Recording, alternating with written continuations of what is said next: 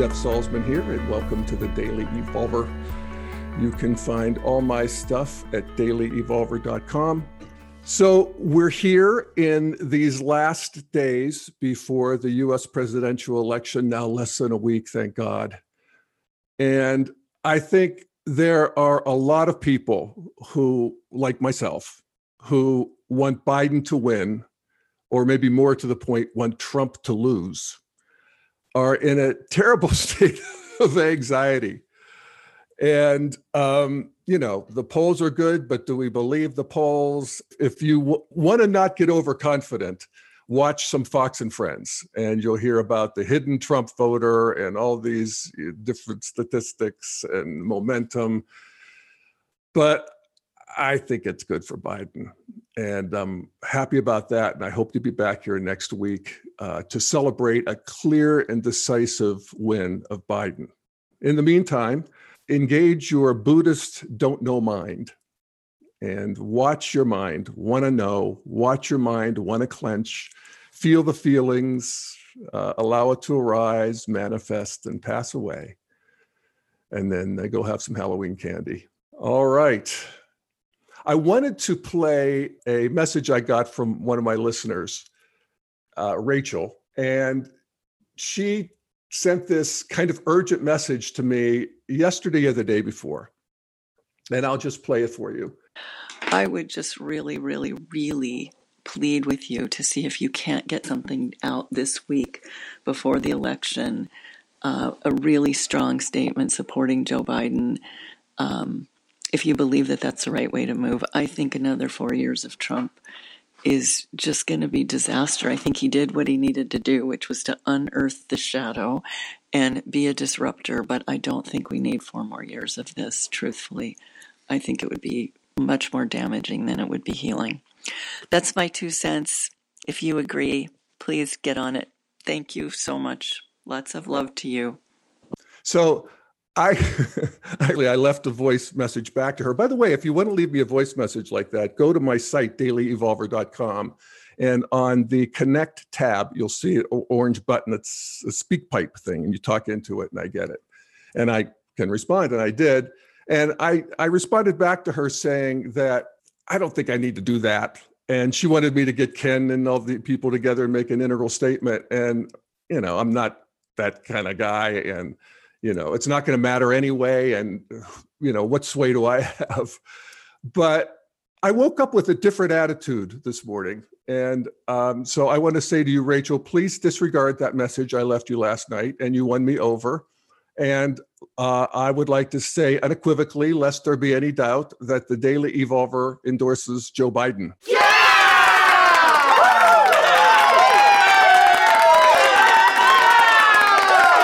And enthusiastically, actually. I actually have moved from merely wanting Trump to lose because, I've talked about this many times. I'm friendlier than most to the culture war. And like Rachel, I do think that Trump served his purpose. And I do think that cultures move forward in war once there's a polarization, a thesis and antithesis. The synthesis isn't always pretty and often is violent and warlike in past stages. But at modernity, I think we have an idea in postmodernity of how to break down society and have a sort of creative destruction that doesn't risk the whole American democracy, as so many people are worried about. But at any rate, we're done. We've had enough of Trump. And I did an episode last week on how one of the ways that we're moving forward as a culture in terms of individual consciousness and cultural consciousness is the acceptance of this new class of very challenging people who have an empathy disorder, who are in the category of psychopath or sociopath. And I used the example of a New York Times column written by a self-confessed or self-professed sociopath. And I used Trump because, like many of you, Trump is one of the people in our lives, and he's in our lives. I really resent it, but it's true, who fits the profile, and that they're actually part of the circle of compassion is to not demonize, not make him other. And that's challenging. In fact, I got a lot of feedback on that column, but one of them was that I should stop bullying Trump by calling him a psychopath. And that is sort of the problem. And I'm actually happy. Let me just read another letter that I got from a listener, Peter. And he says, just listen to your show. Always find it very inspiring. I like to put that part in. He said, your latest show on psychopaths brought up some thoughts that I've been meaning to share with you for some time. When you and Dr. Keith Witt, the Shrink and the Pundit series that we do, when you and Dr. Keith often talk about being connected, emotionally attuned, et cetera, to other people, I often wanted to ask you how that applies in the case of dealing with a psychopath or a sociopath. I've often found that in those situations, it is better to be disconnected in order to cope. But then you stand the risk of mirroring the sociopathic behavior, that is, disconnecting, and falling into that pit yourself. So you're essentially being a psychopath to the psychopath. You're considering that person an it instead of a thou, instead of a human being that is on an empathy disorder spectrum. And that it really does raise an interesting question of how we deal with them. And I have known probably many sociopaths and psychopaths in my life, I suppose, depending on how you want to slice and dice the gray areas. But I've known two that are clear. One's Trump in terms of psychopathy, not sociopathy, but psychopathy. And the other one is a person that I did some business with. I decided that I didn't want to handle it. I didn't want to associate. I didn't have what it took to withstand the power, really, of a psychopath. And I played the clip last week of Trump answering the softball question on Fox and Friend about law and order, and goes right to how what horrible people the Bidens are, and what terrible liars. And the interviewers they were powerless. It's, first of all, he's the president, but you could just see how hard it is to be with people like that. And that was true of this person.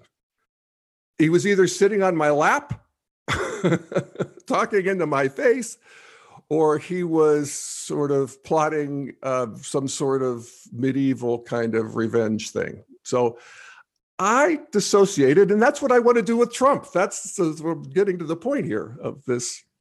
Why I'm talking about this is that I really just wanted Trump to go away. It's too hard on my nervous system. So I think there's a lot of work that we have yet to do around people who we would typically want to write off. But sometimes you want to write them off, I think. I'm working on that one too. So anyway, we get this break from the culture war if Trump goes away. And of course, that doesn't mean that the culture war will be over by any means. And I could see what's coming from the right and from Fox and the people of the Republicans, and particularly this Hunter Biden story, that will be the Benghazi of Biden's first term, if he indeed gets one. And I think it's pretty clear that Hunter and Biden's brother, Jim, I guess his name is, got Biden pulled into some compromising situations with foreign governments. I think we'll find out all we need to know about that if he indeed is elected. And we'll hear a lot more about Bobulinski. You're going to hear that name a lot. At any rate, it will be the thing that the, Biden's enemies, and there's going to be a hardcore 30% who really, they probably, I guess, need to hate Biden. Just like I always remember, how could you hate Obama? And they hated Obama. But, that will happen. And this will be the thing that will sort of be the centerpiece of that, I think. But, Joe's not going to make it easy to hate him. And this is what I'm realizing, and why I'm not just all in on Trump losing, which I am, but I'm all in on, I want Biden to win. Actually, of all of the people running, I now choose Biden, even over Mayor Pete, because age mainly. It is age in a sense, because there is a wisdom that arises with age, not always. If you live long, it's one of the things that is evolutionarily potent, is the doubling of the human lifespan. We literally have a chance to burn karmas of one stage and move into the next and take up residency in there. And I think that's true of Biden. I don't see in the Biden that is being revealed now, I don't see that guy who I always just sort of rolled my eyes at what a sort of a glad-handing Paul he was. I mean, I wanted to like him, but I never really cared one way or the other. It always seemed like he was spouting platitudes to me. And I don't feel that way anymore. I feel, a lot of times platitudes can be quite profound when the transmission is coherent at a higher stage. And I think that's happening with Biden. He's done a series of talks in these historically significant places.